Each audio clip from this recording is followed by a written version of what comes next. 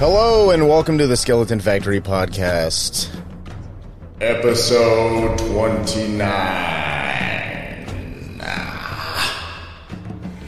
This is Adam, coming to you from beautiful, remote, tropical Austin, Texas.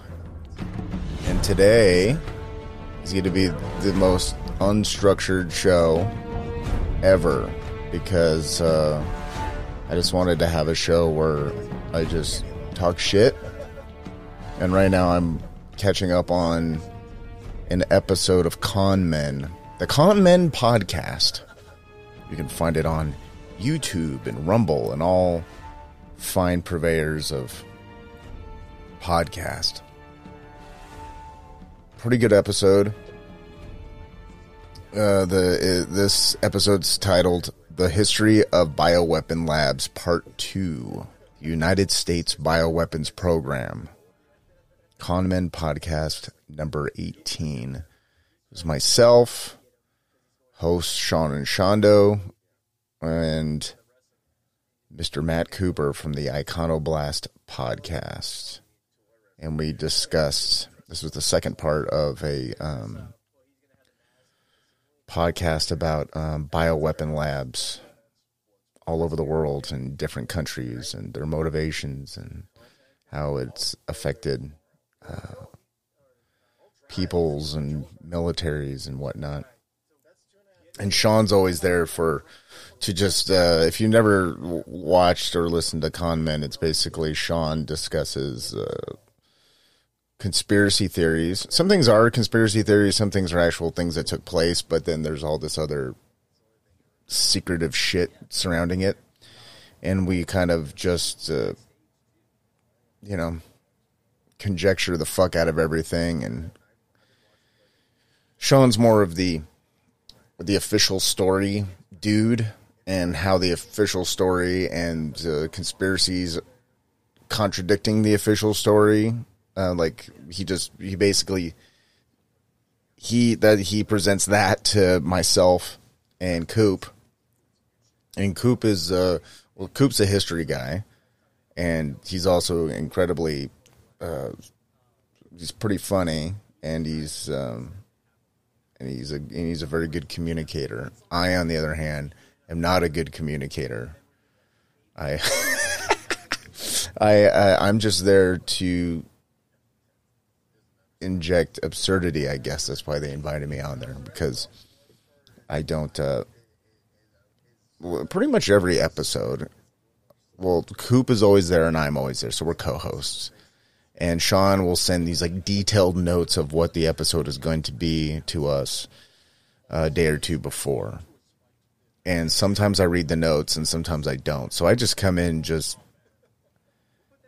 ignorant as fuck. I have no idea what we're going to be talking about, but I kind of feel I think it's good and bad. I think I'm better on the spot just reacting to what they're saying, but sometimes I'll inject some interesting shit. Like there was an episode a few episodes ago where we were talking about Unit 731 in Japan. It was essentially a scientific torture camp where horrifying medical experiments were done on Chinese and Soviet captives. And yeah, that's and where I come into play is I'm the movie guy in the show. I'm movie reference guy because that's where I lie on the spectrum. So I mentioned the film Men Behind the Sun, which is a movie it's basically Schindler's List, but in a Japanese scientific lab / prison camp. And that movie's sort of written off as a exploitation film about war crimes, essentially. But it's not. it came out around the time where it was easy to just kind of dismiss it as that, but really it's a movie about the actual atrocities that took place in these camps, specifically Unit 7. Is it 731? I think it's 731. So that was my contribution, but that's because I read the notes. Sean, if you're listening to this, I'll just run a test right now. Sean, if you're listening to this, I want you to mention that I mentioned this. Otherwise, I know you don't listen to my show. I'm pretty sure Sean doesn't listen to my show. Coop definitely doesn't listen to my show. And I think Joel from Iconoblast listens. I think he's the only one of our group who listens to my show. But he's told me that he listens to my show to go to sleep. Which is funny because if you know Joel from Iconoblast, he doesn't really sleep. He sleeps like 2 hours a night, and then he's just up all night working. But, yeah. So for that 2 hours he sleeps every night, he tunes in to Skeleton Factory to hear my voice. So I take that as a compliment. What else am I looking at? Oh, yeah, I should probably just plug that show since I'm also on that show. Con Men Podcast. It's on YouTube. It's on Rumble. Yeah, it's wherever people get podcasts. You can find it. Con Men. 2 words. CONMEN. If you're into that sort of thing, if you're into like conspiracy theories and people just talking shit, having fun. Do you remember fun? We have fun on the show. So if you want to hear what it sounded like, there used to be this thing called fun that people would do, and they would do it. Fun would be a thing that you do that isn't sleeping and isn't work. It's something else that doesn't involve work or sleeping. And we would define that as fun. That's the word that we would define it as.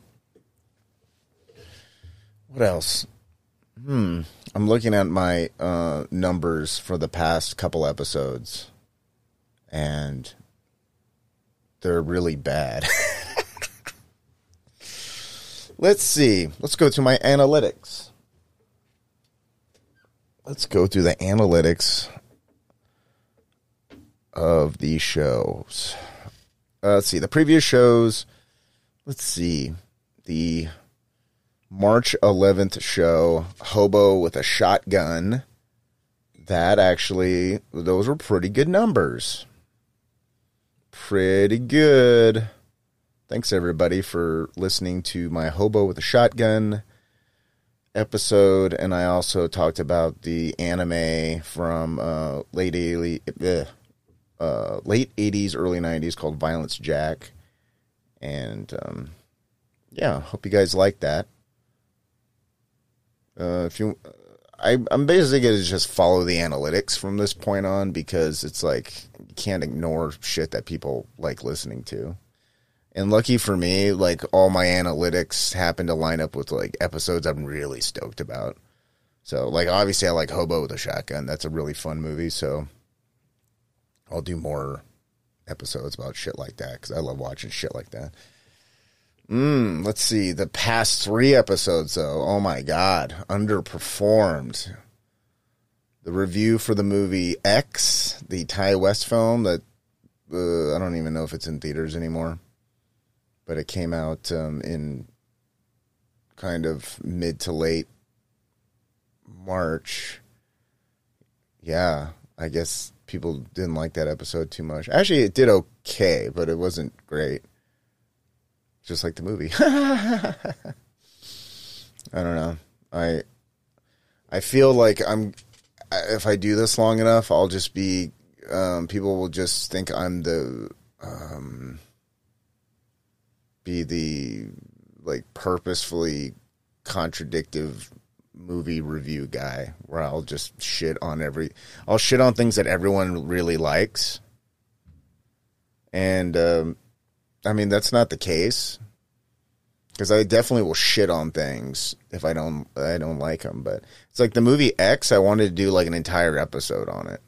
which I did, but I thought the movie was going to be a lot better than it was. So it's like, what do you do? Like, do an episode on something else? I was like, well, I did go pay to see the movie, so I guess I can just do a review on it. And to be fair to the movie, I do give it its props for all its good stuff that's in it. And there's a lot of good stuff in it, but basically at the end of the day, I found that the story was really lacking. Like, it had a lot of style, and it's set up, like, the first half of the movie's fantastic, but when it came time to reveal the slasher in the movie. Okay, that's my dog. Fans of the show will know I have a elderly pug with a collapsed trachea, and she doesn't like to have doors closed. So she just came over and opened the door with her flat, battering ram-like pug face just to cough loudly at me while I'm recording. She's my treasure. I'll meet you in the middle, dog. How about I just crack the door open so you just know that I'm in here? And then, but yeah, the movie X, it was just, in terms of the killer's motivations, that's basically where I felt that the movie failed the hardest. That episode did pretty average, and then the episode after that was, I reviewed, and I use quote-unquote reviewed because I don't consider myself a movie reviewer. I just talk about movies I like.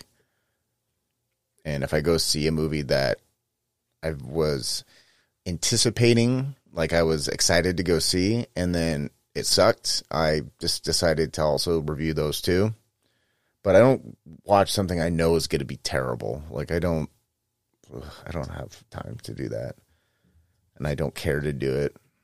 That's why I don't review Marvel movies or anything. I'm like, Marvel movies, if I had to guess, maybe 75% of the time, I would probably think the movie's like okay.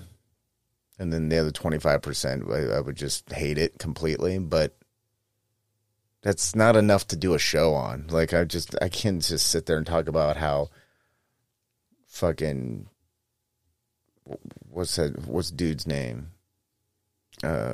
Shang-Chi and the Legend of the Ten Rings, or whatever that movie was called.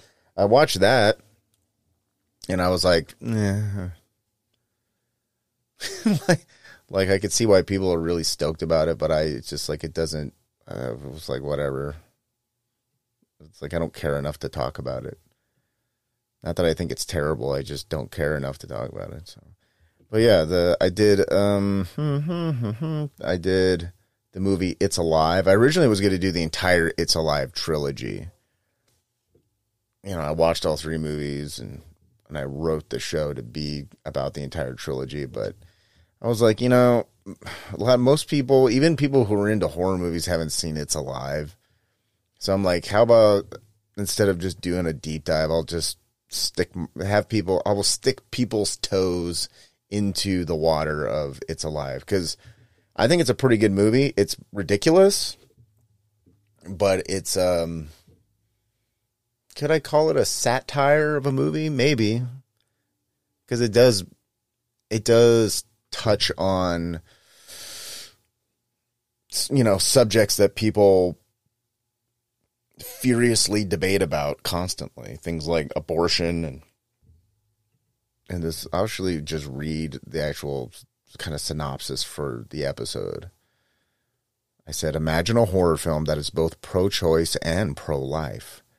Not in an annoying or preachy way, but in a gory yet heartfelt way.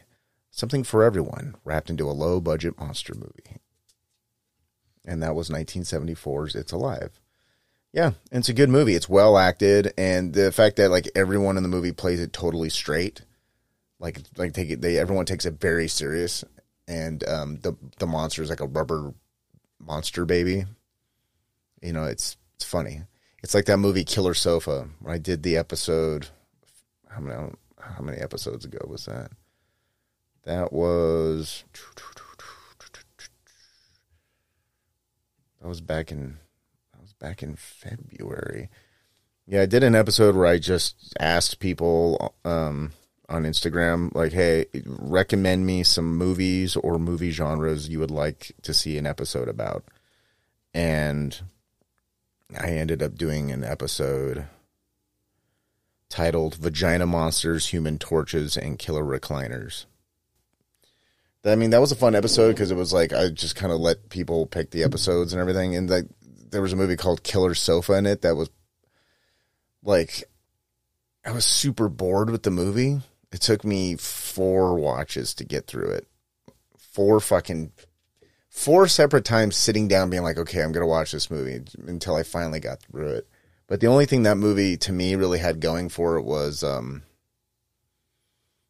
everyone in the movie played their characters totally straight because, I mean, the monster in the movie is a fucking lazy boy chair. It's pretty ridiculous.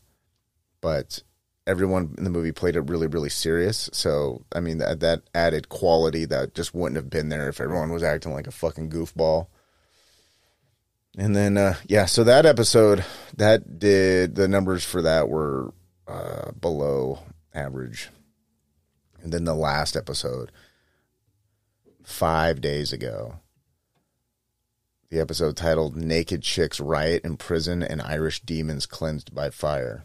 It's a pretty fucking cool title. And for that show, it was, the description was, join me on a trip into a juvenile detention facility for teenage girls where trashy erotic chaos ensues. Also, we go to Ireland during Samhain, or Samhain. If you need to see that phonetically spelled in your mind, for Americans, it's Samhain, like the Danzig group, post-Misfits. We go to Ireland during Samhain to fight off ancient body snatchers and cast them into the fire. So, yeah. That episode was on 2 films. One, You Are Not My Mother, that came out this year. It's basically like a Irish folklore possession movie. It's basically a possession movie, but wrapped around in Irish folklore. But not too deep because the movie takes place in modern times, so they're not getting too heavy on, Celtic lore or anything like that. And then there's Reform School Girls from 1986, and I reviewed that because I've been wanting to review that for a while, but the company Vinegar Syndrome came out with a really good Blu-ray for it recently, so I bought that to put into my collection, my ever-growing DVD and Blu-ray collection. And that movie's great. It's trashy. It's ridiculous and sexy in a John Waters type of way. And that show massively tanked. Not too many people listen to that. And I mean, that's fine. I don't do this show for money until I eventually do this show for money. Yeah, I don't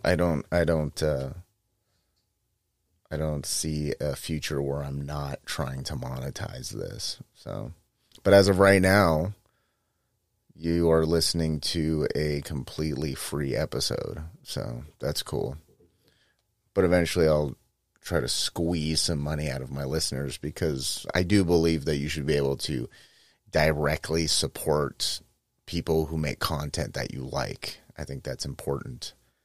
And it's important to those content creators. I wouldn't want who's a good example? Like Count Dankula. Like, I wouldn't want that dude to, think that he has to be on, I don't know, some fucking network TV. And if he doesn't get onto network TV, he's just like, well, I'm just going to give up and get a day job. It's like, no, I'm glad that dude is on YouTube and has a Patreon and is doing that type of shit because, Because then you can go to Patreon and send him money, buy merch and shit, and be like, yeah, dude, keep doing what you're doing. He did speaking of Count Dankula, his most recent episode of Absolute Mad Lads, he does on a now deceased, rest in peace, pro wrestler named New Jack. And New Jack just passed away recently, I think like a couple years ago. And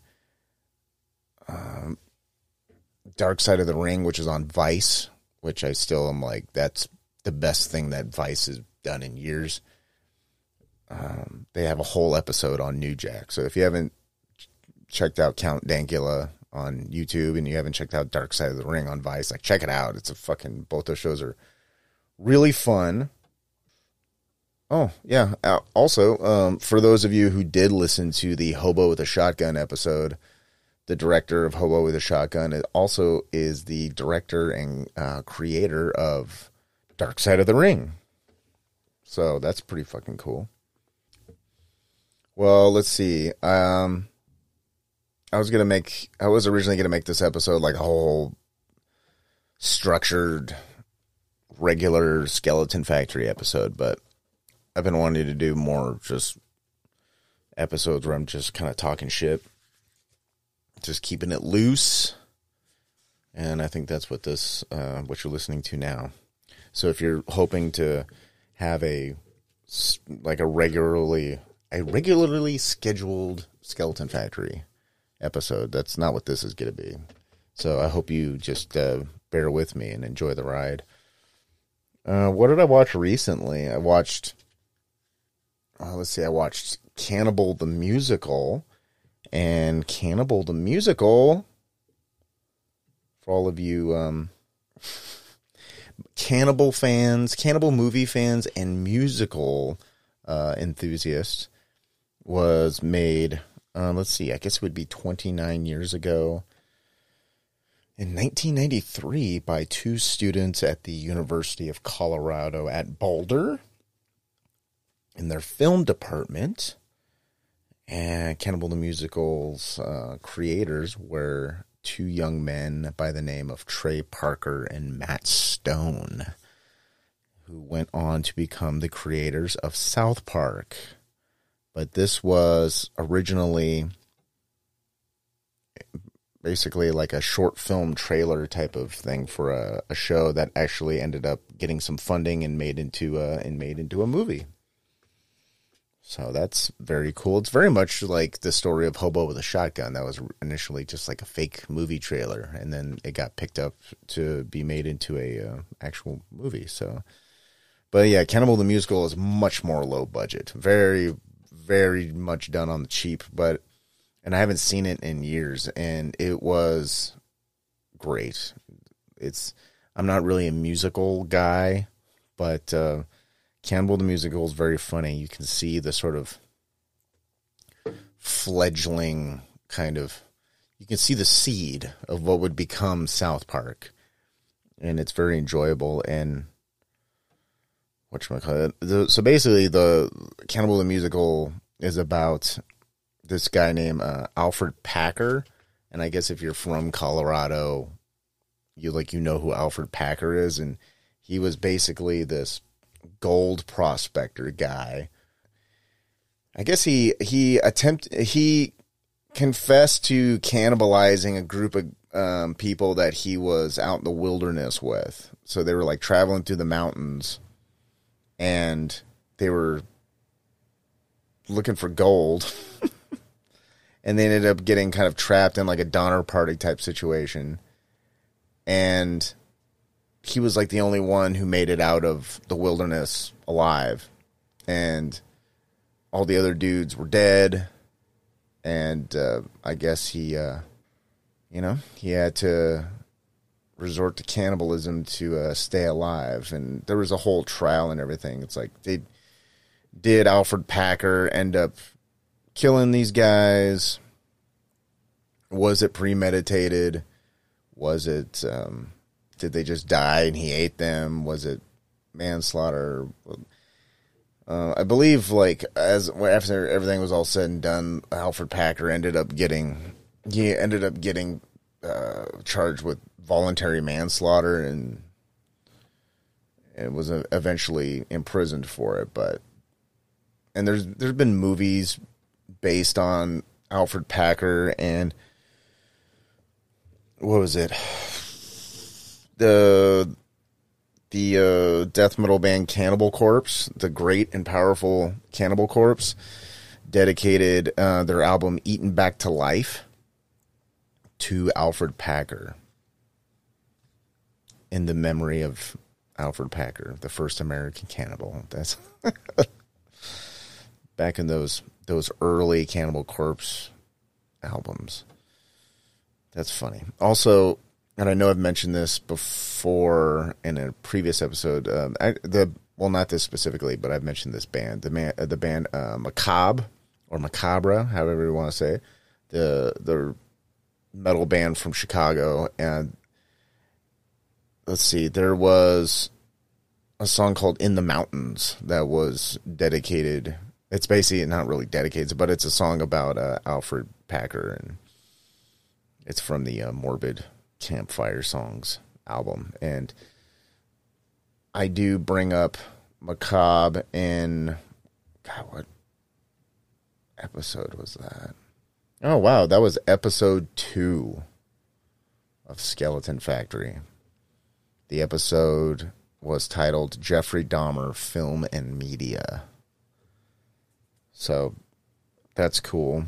So Alfred Packard is, the story of him is fairly well known. I guess it's, it depends on where you live and everything. But Cannibal the musical, in terms of historical accuracy, is pretty. It's pretty solid. I'm not saying that, but it's wrapped up in like a goofy fucking musical too. So there's the absurdity of South Park, but with enough real life elements, to where it's like, it's based on something real. Kind of like South Park, like every episode of South Park, no matter how fucking ridiculous it is, it's some type of, social satire on a real happenings going on somewhere. Yeah, Cannibal musical. It's great. If you haven't seen it, it came out in 93, and then it got picked up by Trauma from Lloyd Kaufman at Trauma Films. The people who made like Romeo and Juliet and Toxic Avenger. One of my personal favorites, Combat Shock. But yeah, they got. Originally, it was called Alfred Packer the musical, but Lloyd Kaufman thought that might, people wouldn't know who the fuck Alfred Packard is. So what if we just called it Cannibal the musical, which I think was a pretty good call. Pretty good call. I remember first time I saw Cannibal the musical, a buddy, actually it was a dude I lived with. It was like one of my old roommates. He had a burnt DVD, and on it was written Cannibal the musical. And he was like, "Oh, you gotta watch this. It's fucking hilarious." And I was like, "Oh, cool, man." And then I watched it. I was like, "This is great. I like this a lot. I like how silly it is." And all these years later, I'm talking about it on a podcast. I can't believe that movie's nearly 30 years old. That's amazing to me. But yeah, I recommend Cannibal the musical. Check it out if you want to watch something silly and you're not annoyed by people singing and dancing. And if you like South Park, but it's definitely one of those movies where it's like it feels like South Park, if South Park was in real life and not a cartoon. What else? I also watched the Eli Roth's The Green Inferno. And I'm a fan of The Green Inferno. I'll just get that out of the way because I know people can't fucking stand Eli Roth movies. And I get where I get where people are coming from, but I would say most of the time those people are wrong. I don't know any other way to put it. Not so much that I'm saying that people's opinions are wrong. I'm saying that how they formulated their opinion is not as informed as they think it is. Okay, so if someone subjectively their opinion is like, I don't like Eli Roth, I don't like Cabin Fever, I don't like fucking, what else did he do? He did, well, let's see, he did Hostel, obviously. You know, if they just think he's an annoying douche and all the movies he makes are dumb, like,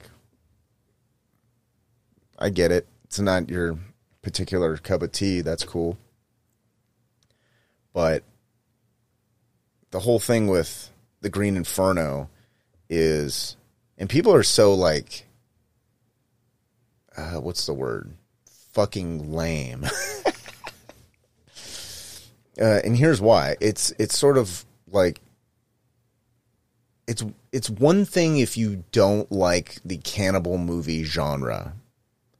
And I understand why somebody would not like the cannibal movie genre. But that being said, like, judging or negatively reviewing Eli Roth's The Green Inferno is being, and like negatively reviewing it and bashing it is, because people try to compare, like, what people think is that Eli Roth is trying to make Cannibal Holocaust.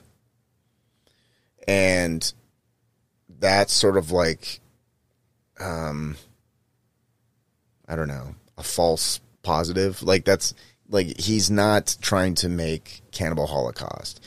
If Eli Roth wanted to make Cannibal Holocaust, he would have just did a remake of Cannibal Holocaust and called it Cannibal Holocaust. Case in point, he remade Death Wish with the recently retired Bruce Willis. And I didn't watch the remake of Death Wish, but now I think I will, just, you know, just because everything that happened with Bruce Willis is pretty sad. So, you know, I'll go back and watch that. That wasn't that long ago. That was 2018 when that Death Wish remake came out. But the thing with cannibal movies is, like, people who shit on the Green Inferno, like, I get if you didn't like the movie, but also, have you watched a fucking cannibal movie? Like, the genre itself is not just Cannibal Holocaust. You know, like, I would put, in terms of, there's a lot, like, Cannibal Holocaust definitely has the biggest notorious reputation, but there, you know, there's a lot better cannibal movies out there. You know, like I would probably, like, right now, if someone's like, do you want to watch Cannibal Holocaust or Cannibal Ferox? I'd probably say, I'd rather watch Cannibal Ferox.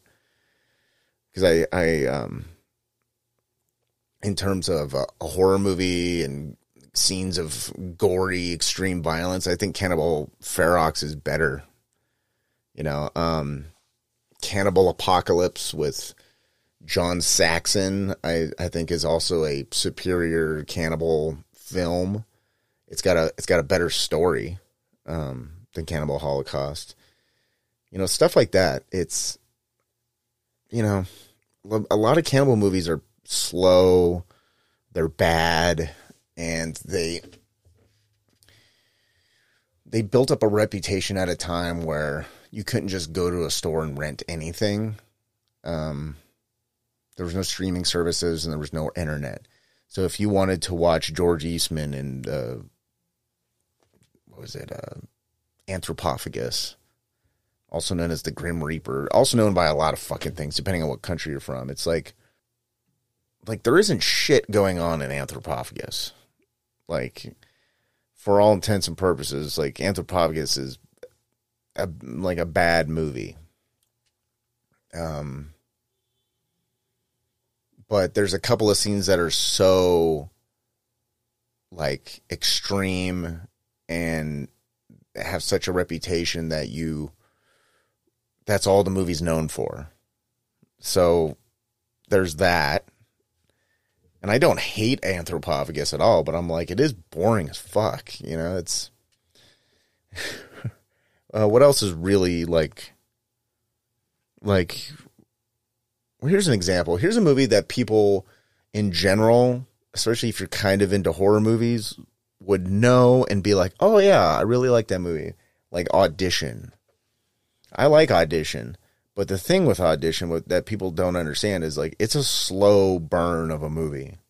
It's a very slow burn, and you have to really dig deep into the psyche of this dude who's obsessed with this woman and is trying to, like, get with her under false pretenses, and then the girl that he's trying to hook up with is her past trauma. So it's like this long story before all the shit that fucking Audition is known for. The, like, torture scene at the end. Like, you gotta sit through 95% of the fucking movie before you even get to that point. You know what I mean? And it's just one of those things where it's like the kind of the lore behind a movie is more, you know, it's been sensationalized to where the movie is known as, it has a reputation that's sort of incorrect. It's like I don't understand. Like, I know that people think, especially nowadays, and I'm not some fucking alt-right edgelord or anything like that, but it's like, people point to the Green Inferno and they think Eli Roth is, like, one, they think he's racist. They think he's sexist. And in the movie, it's basically all these kind of phony, I don't know, like SJW online keyboard warriors who are like fucking activist types are, you know, trying to get behind a cause, like, kind of ham-handedly get behind a cause, but they don't know anything about the cause that they're backing, and then it ends up with them getting fucking eaten. You know, it's like, yeah. It's like, yeah, and what's wrong with pointing that out in a fucking movie? Like, it's like, yeah, people will get behind a cause, and sometimes the getting behind that cause will cost them more than their reputation or their job. It'll cost them their fucking life. Like, I don't think people could possibly wrap their minds around the idea of an exploitation movie nowadays. Like, they want to rewrite the history of the exploitation film. It's like, you know, it's like blaxploitation films. It's like, I'm sure it's online. I just don't bother looking up shit like that. Like, I bet there's a lot of people who are just really, really mad that director Jack Hill, who's white, did all these famous fucking blaxploitation films. It's like, okay, like, you think Jack Hill is some horrible racist that wants to exploit stereotypes in the black community for money? It's like, that's simplifying things in a way that's, I don't know, I think that's dangerous to kind of chalk things up that way. It's like Eli Roth made an exploitation film. You know what I mean? And I will extend an olive branch to people who hate Eli Roth and hate his movies and stuff like that. And I'm not saying that he's like the greatest film director ever, or all of his movies are good, because I'm not the biggest fan of a lot of his movies, but there's a couple I like, you know. And one thing that Eli Roth doesn't do well that I kind of wish that he did is he doesn't ever have specific characters that you can get behind, that you can kind of attach yourself to. And he doesn't have really villains or killers or slashers in his movies that you can really relate to. And let's see, like okay, here's a good example, like Rob Zombie. Rob Zombie movies, the villains are also the protagonists, so that's cool. Kill two birds with one stone. It's like the bad guys are such over-the-top characters and have their own little quirks and shit that you kind of attach yourself to them. You're like, okay, like these are memorable characters that say, memorable shit, and the story is actually about that character. And Eli Roth doesn't have that in his movies. Like, he doesn't have specific characters. You're like, oh, that's that character from that movie.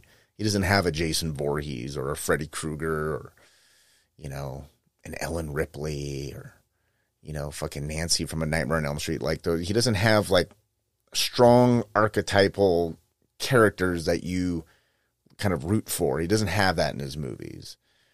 And he also doesn't have a notable slasher in his movies. He doesn't have a fucking bad guy that the good guy or the good woman, the hero has to overcome this seemingly unbeatable thing. He doesn't really have that. What he has is he has the genre that of the movie that he's doing. It's like he has the genre. So Hostel is like, do you remember the characters' names of anyone in Hostel? No. Does he have like memorable actors in? I mean, with the exception, there's a couple of exceptions. Death Wish, which, Knock Knock, it's got Keanu Reeves and shit. But it's like, for the most part, his horror films is what I'm talking about. Like, his horror films are like, there's not really memorable actors in it. That, there's not even memorable really characters in it. The movie is all about the genre. It's a cannibal film, and it's Eli Roth's fucking love for cannibal films. It's like he didn't film it in fucking LA. He didn't film it in Atlanta or in Austin or some shit. Like, he went to Peru and fucking filmed it in the jungle somewhere.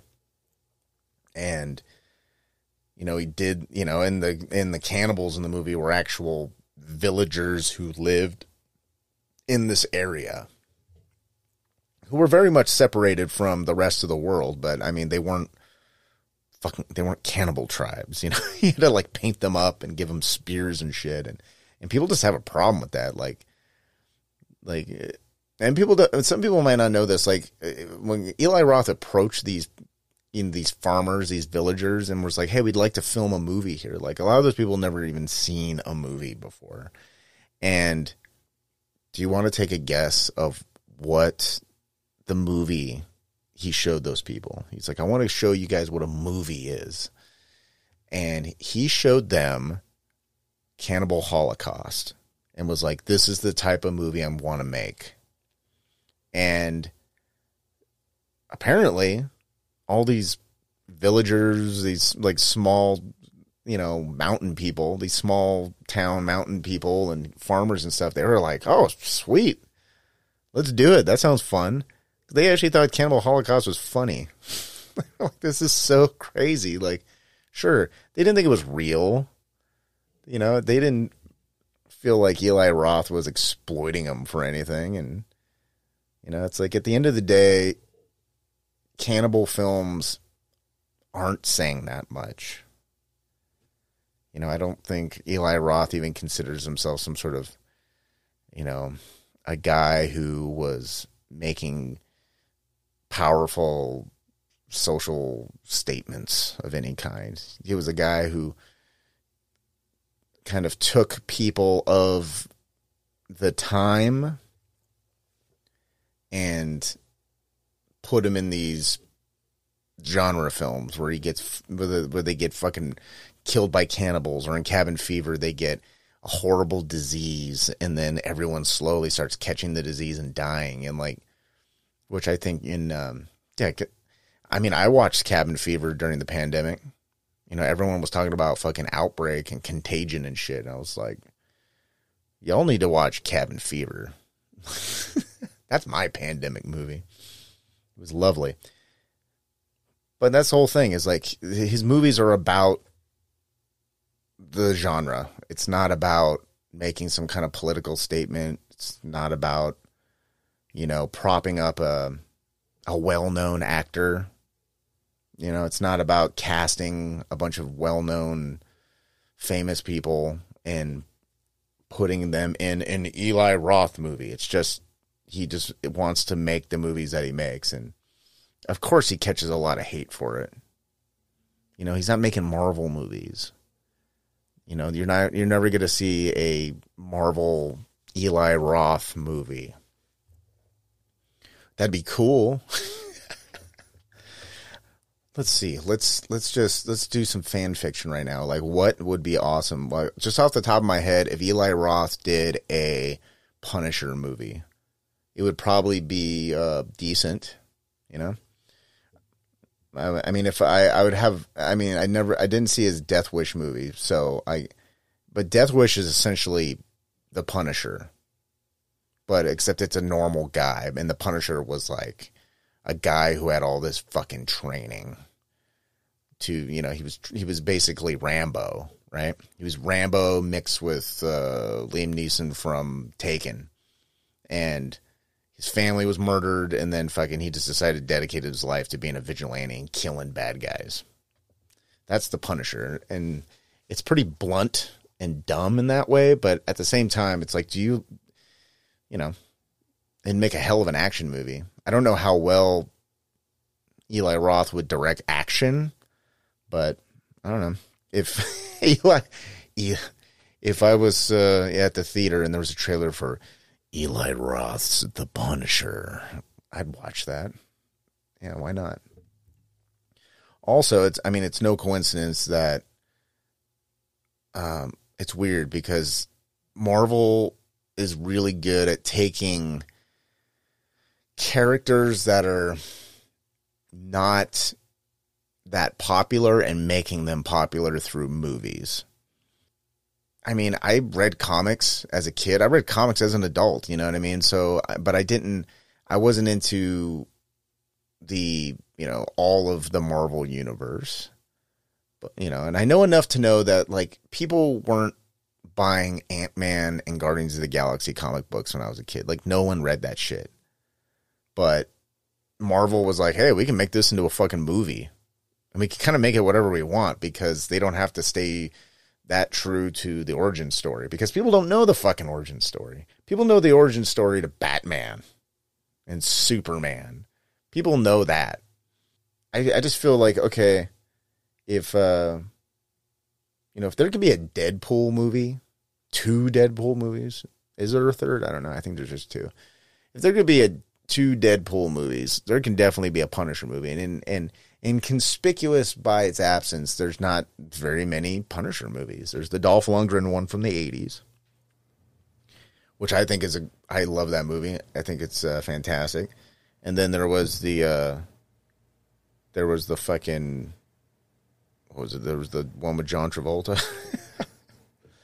And that movie was kind of dumb. And then they did Punisher Warzone, and I thought that movie was pretty good. It had really, like, the CGI effects were pretty fucking rough, to be honest, but I liked that Punisher world. I thought it was kind of cool. You know what I mean? But it's like, no one wants to make that, because where do you even fit him in?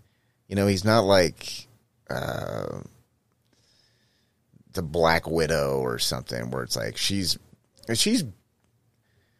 kind of, you know, in terms of just like a character and what the character does, she's basically a female Punisher, except she has this backstory, and everything's about her backstory. And it's like, who cares about the Black Widow's fucking backstory. Like, it's kind of, like the backstory is almost like making up for the character. You know, it's like you don't really need to know the Incredible Hulk's backstory. Like, the Incredible Hulk's just cool when he's the Hulk, you know? But yeah, it's like, where are you going to put the fucking Punisher in this Marvel universe? Where are you going to fit him in? Like, that dude's way too fucking real, you know? It's like, nah. And that's a shame. But, what are you going to do? Anyways. The Green Inferno, in terms of a cannibal movie, and, okay, my dog's having another coughing fit.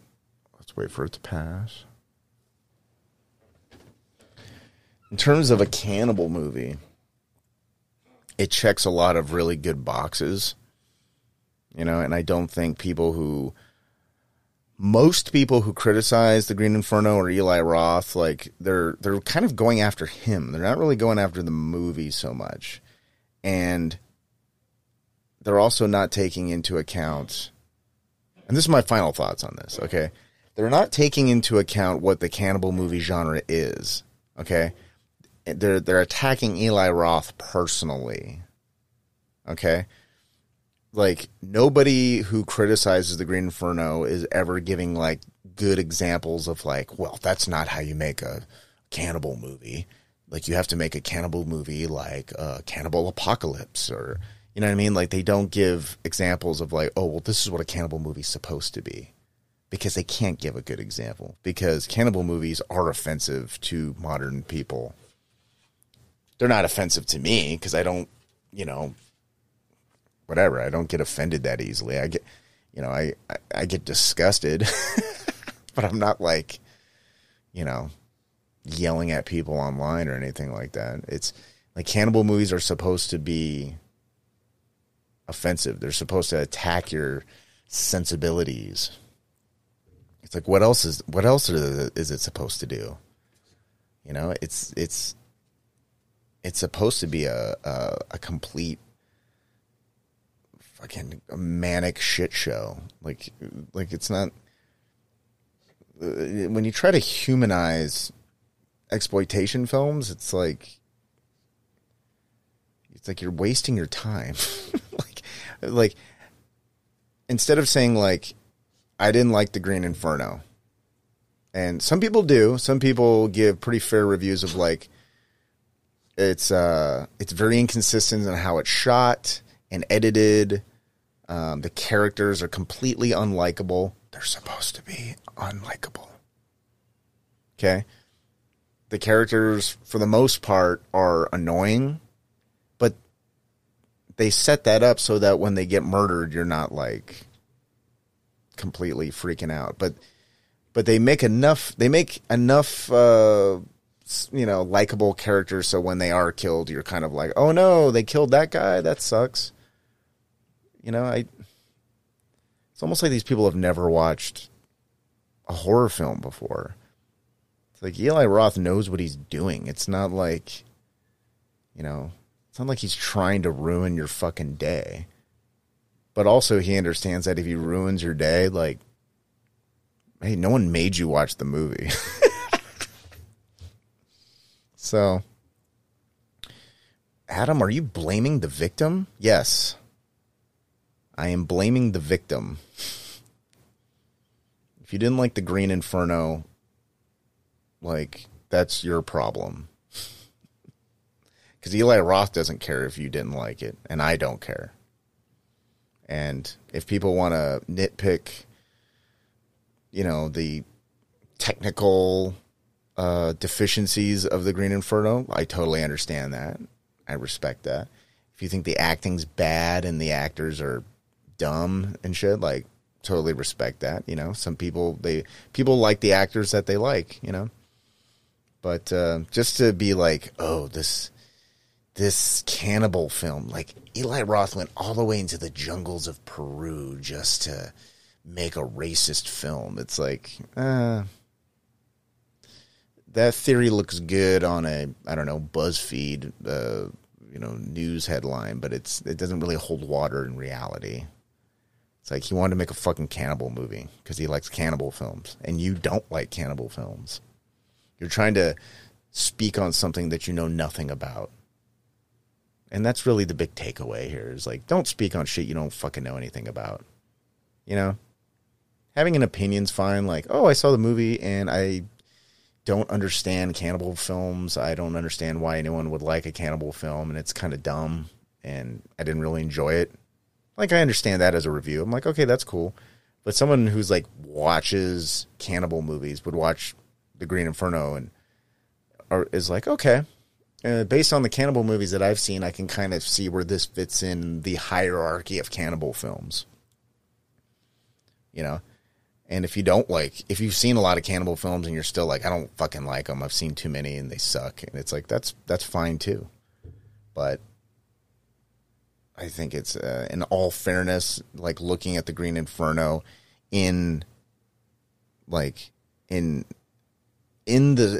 looking at it in context to other cannibal films, like you have to at least give the movie its due. Like you have to at least respect it in that way, because that's what the movie is. It's a jungle cannibal film.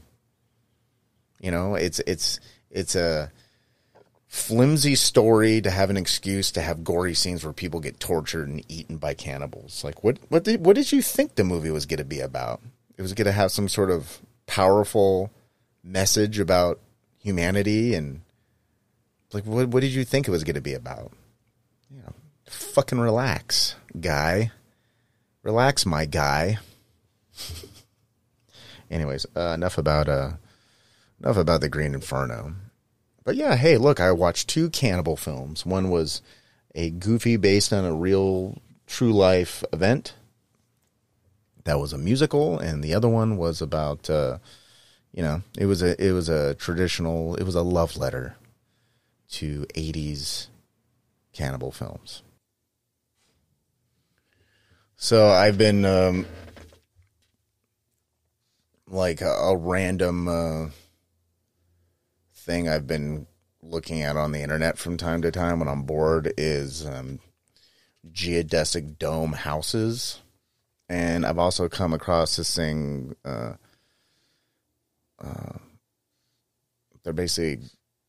called like dome houses. And like a dome house is weird because what they do, the way they make it is, it's basically like, imagine a cement igloo or something like that. They basically have an inflatable domed kind of house, right? And they inflate the fucking thing. And then they build a frame inside of this inflatable rounded dome shape, right? And then they reinforce that frame with rebar. And then they spray concrete in there. I think there's actually a thing called shotcrete, which is basically a type of concrete that you can spray into this frame to make the walls of this dome rigid. And then they go through and then they smooth out the walls. They will let everything dry. And then eventually they'll finish all the exterior things. Like they'll fucking sand that down and make sure all the windows are installed and shit. And what you have is this giant, usually multi-domed house. Like there will be a bunch of domes that are sort of connected together. And it looks trippy. But sort of the idea about it is like just based on its construction, no matter how fucking hot it gets outside, like the inside stays cool. And if it gets really cold outside, it's able to keep the inside really warm and stuff like that. And it's a trip. Like you go in there and the walls are just like these rounded, it's like you're in a dome and shit. But you can get all the, but you have all your modern conveniences, all your amenities. You have you have electricity and you have your internet and you have running water. You know, it's just like the inside looks like a regular house, except the fucking walls are rounded. It's kind of a step up from a standard geodesic dome. And like pretty much halfway between Austin and Dallas, there's like a whole little community of all these fucking dome houses that I came across. And I don't know what that's about. It's like a little dome cult in the middle of the desert. It's pretty cool. But yeah, I can't stop researching these fucking crazy houses. I seen one where there's I'm actually looking at the video right now. It's this giant place, and they use this shit called hempcrete. And hempcrete is like concrete, but it's like hemp based. Understand exactly how it's done. It's basically like one of those kind of sprayed concrete fucking houses where you make your rounded frame, and then you spray your cement and make the rounded surface rigid. And then but it's a very solid structure. So once that's done, then you can install windows and all your electrical shit in the walls and everything like that. And they look fucking cool. They look like something out of fucking Star Trek or something. I have no idea how much any of this shit would fucking cost to build, but like, I don't know, man. I'm just like, I'm at a point now where I'm looking to buy a fucking house, and I'm like, do I want to buy just a house? It'd be cool to have some like weird looking fucking house that does have some type of architectural advantage over modern day fucking houses, you know? Like there's people out in like Sedona, Arizona that have houses like that, and they're in the desert, and they fucking look cool as shit. And these people are probably like weird new age hippie motherfuckers, but I don't know. I like the construction of these weird dome houses. And it seems like there would be a lot of advantages to having these types of homes. Like you don't need to replace the roof ever, because there is no roof. The walls and the roof are the same material, and they're designed to be watertight. Not that roofs aren't designed to be watertight, but the problem with roofs is eventually they're going to become compromised in a way where you have to replace the entire roof, as opposed to if your dome gets some type of something structurally is compromised.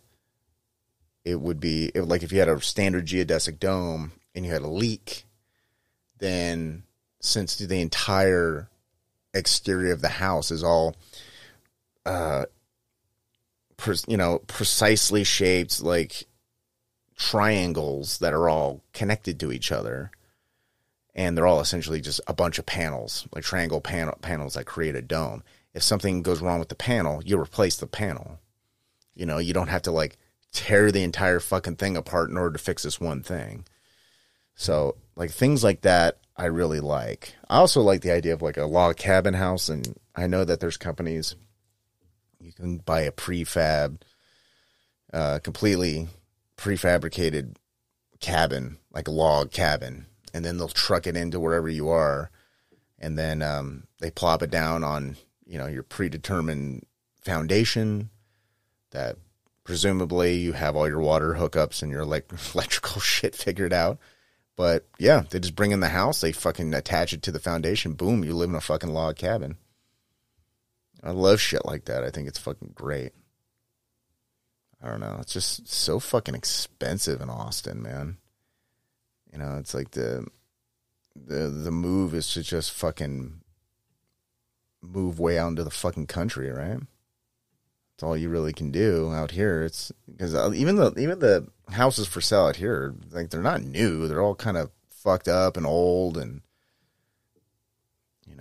things are only worth as much as people are willing to pay for them. And out here, people will buy a fucking house that's like made in the early 80s with faulty wiring and a bad roof and shit for $1 million.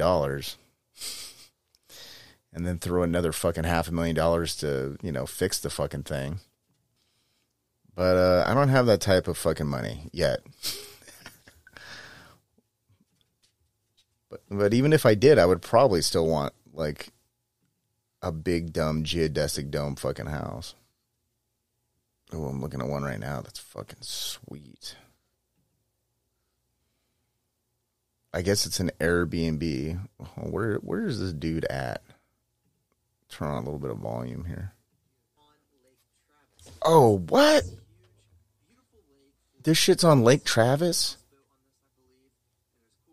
And it's an Airbnb. There's this guy named Levi Kelly on YouTube, and he has this video, this very well done looking video. The video is called A Huge 4-Level Geodesic Dome Lake House Full Airbnb Tour. Is this his house? I don't know. That seems like the move, though. Get the fucking house built and then just Airbnb the fuck out of it for a while and then move into it later. But,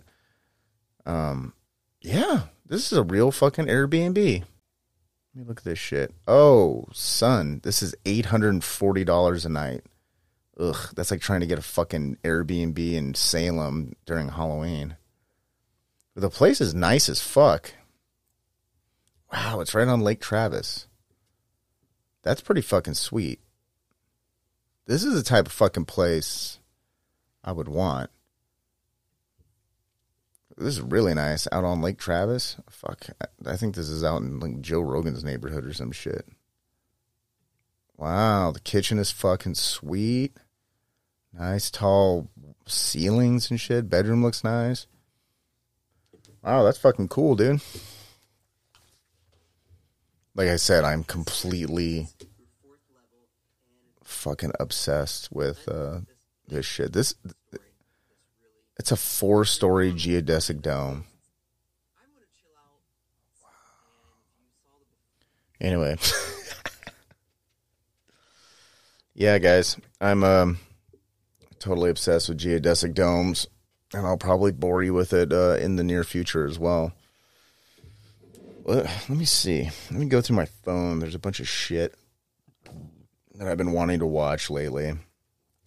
As you can imagine, having a show like this, I have like a fucking laundry list of movies I rather want to try to put on the show, or stuff that I haven't watched or haven't watched in a while that I put on a list of like shit to watch and see. There was this trailer for this movie called God Told Me To, and that movie kind of looks half and half. It's rather like an interesting kind of indie psychological horror movie, or it's just garbage. I can't really tell by the trailer. God Told Me To. I definitely want to try to check that out this week. And let's see, there was a documentary called The Projectionist. It's a documentary by Abel Ferrara about this dude out in New York who has owned this like indie movie theater forever, and I guess the place is still there. Abel Ferrara is like homies with the guy, and he would put stuff in his theater that no one would put anywhere else, you know. It's like, and I believe he put a bunch of fucking of Abel Ferrara stuff in there before Abel Ferrara can even get it into any theater, you know. And if you're not familiar with Abel Ferrara, he directed the slasher film Driller Killer, and he did Miss 45, which is kind of like it's more of a rape revenge vigilante type movie. He did a remake of Invasion of the Body Snatchers, and a bunch of other stuff. He did a couple episodes of Miami Vice. Yeah, actually, the Abel Ferrara episodes of Miami Vice, if you're a fan of the original 80s Don Johnson fucking Miami Vice, and I'm a big fan of Miami Vice, is I went through and just watched the Abel Ferrara episodes, because I saw an interview with Abel Ferrara, and he was talking about doing Miami Vice. And those are the most not Miami Vice episodes ever. Like, there's like both Miami Vice episodes, like, you wouldn't even watching half of the damn show. You would never even know it was Miami Vice. Like there was one about this cop who is in the Miami Vice like kind of like squad. So you got like Sonny and Tubbs, and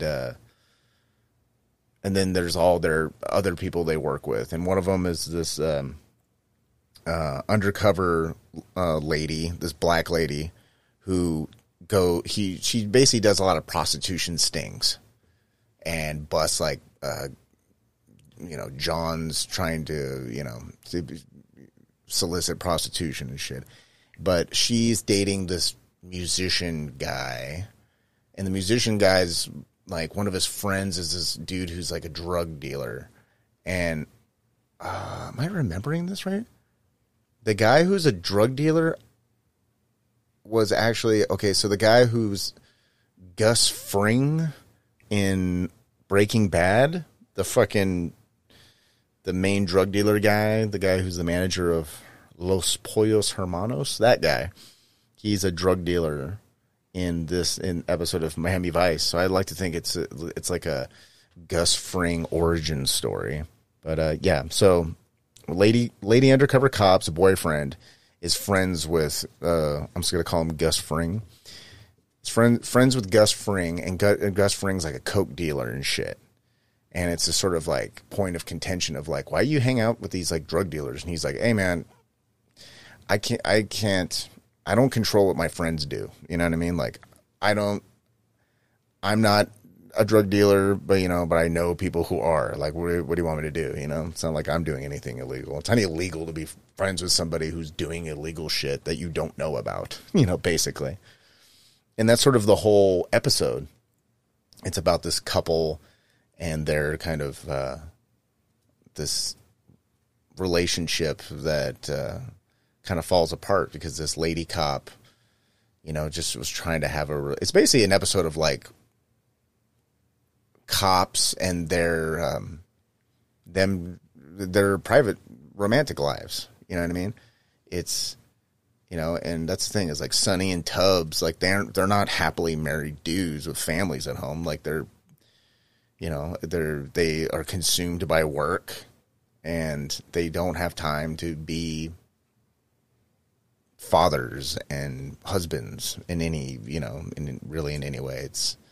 But they have time to bust bad guys. So it's kind of like the movie Heat. It's like Al Pacino's character, where it's like he's like 3 times married, and he's not the most attentive husband. He's not much of a father and stuff, but he's like this super cop on the streets busting bad guys sort of thing. So yeah, the Abel Ferrara episodes of Miami Vice are great because they're just have nothing to do with like Miami Vice. Like they barely have anything to do with Miami Vice. But yeah, The Projectionist. I definitely want to check that out because I am a fan of Abel Ferrara's work. I know this dude who, he's like on the board of like South by Southwest's, or was it Austin Film Society's board of whatever.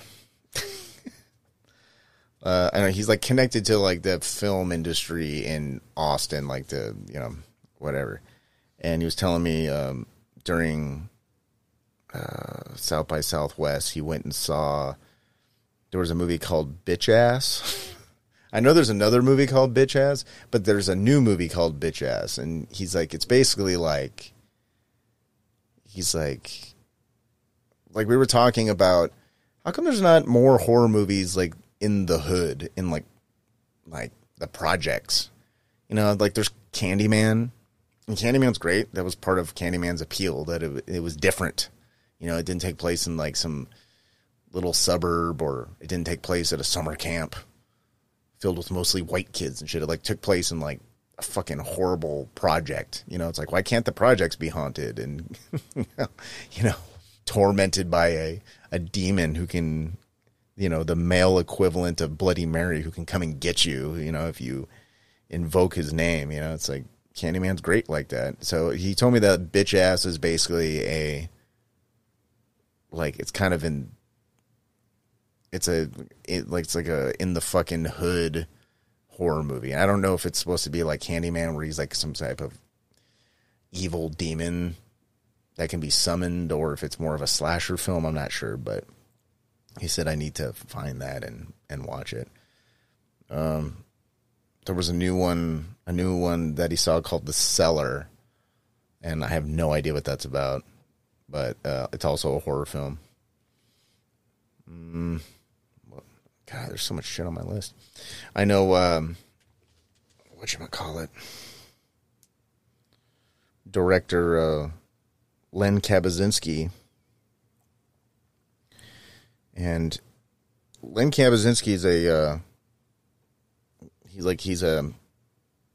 he's a movie director, and he does like low budget kind of action kind of horror movies, basically. Like, what's a good action horror? Like Blade, like movies that are, I guess, to appeal to people who like Blade. Like, they like action, they like martial arts, swords, gunplay, shit like that, but also like stuff like werewolves and zombies and shit like that. And anyone who's been, like, if you're a fan of Red Letter Media, there was a couple episodes with Len Kabaczynski on it. They have episodes on like ninja movies and shit like that. But he makes these kind of like low budget fucking films, you know, that are entertaining, but they're low budget. They're low budget and they're kind of corny and shit. But he's been working on one called Pact of Vengeance, and I don't know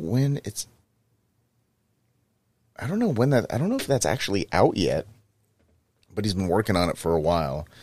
And it stars John Mickle Thor from the band Thor. If you're familiar with the band Thor.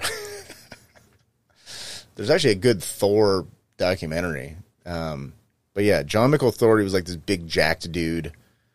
And he would do like feats of strength and shit on stage, but he had all these he did a shitload of metal albums. So it's like 80s heavy metal type shit.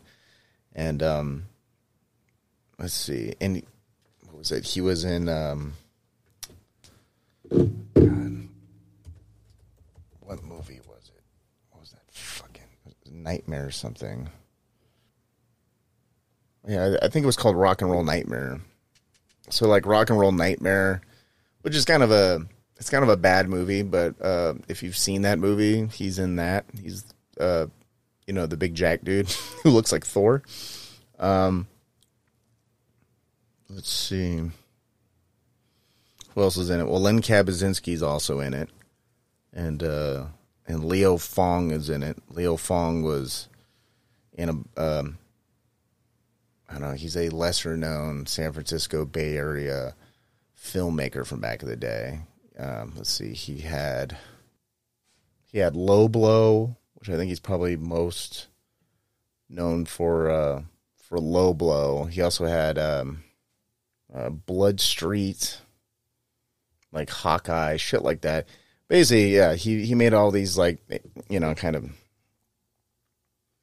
hilariously bad 80s action films. He's in Pact of Vengeance as well. So I've been meaning to watch Pact of Vengeance, but I need to double check when the hell that's even coming out. I don't even know if that's even out yet. I don't know. That's pretty much all I got, guys. I got to get going. I got shit to do. Thank you so much for listening. And if you'd like to get a hold of me, also I'd like to do a listener, an episode where the listeners pick the movies. Do an episode of just movie picks from the listeners. So, send in your recommendations to me on Instagram at skeleton_factory. And you can follow me there. But yeah, if you have any recommendations, it can just be genres. You want me to do, I don't know, like Asian action films, or you want me to do something very specific, like Like, oh, Adam, I want you to do I'm Gonna Get You, Sucka, or fucking Boiling Point or something, whatever. Just send me your recommendations and I'll go through them and I'll do a whole episode on it. Okay? Okay. Well, thanks again for listening. Again, you can follow me on Instagram at skeleton_factory. This is Adam, as always, attempting to rescue your movie night one movie at a time. Check you all on the next one. Bye-bye.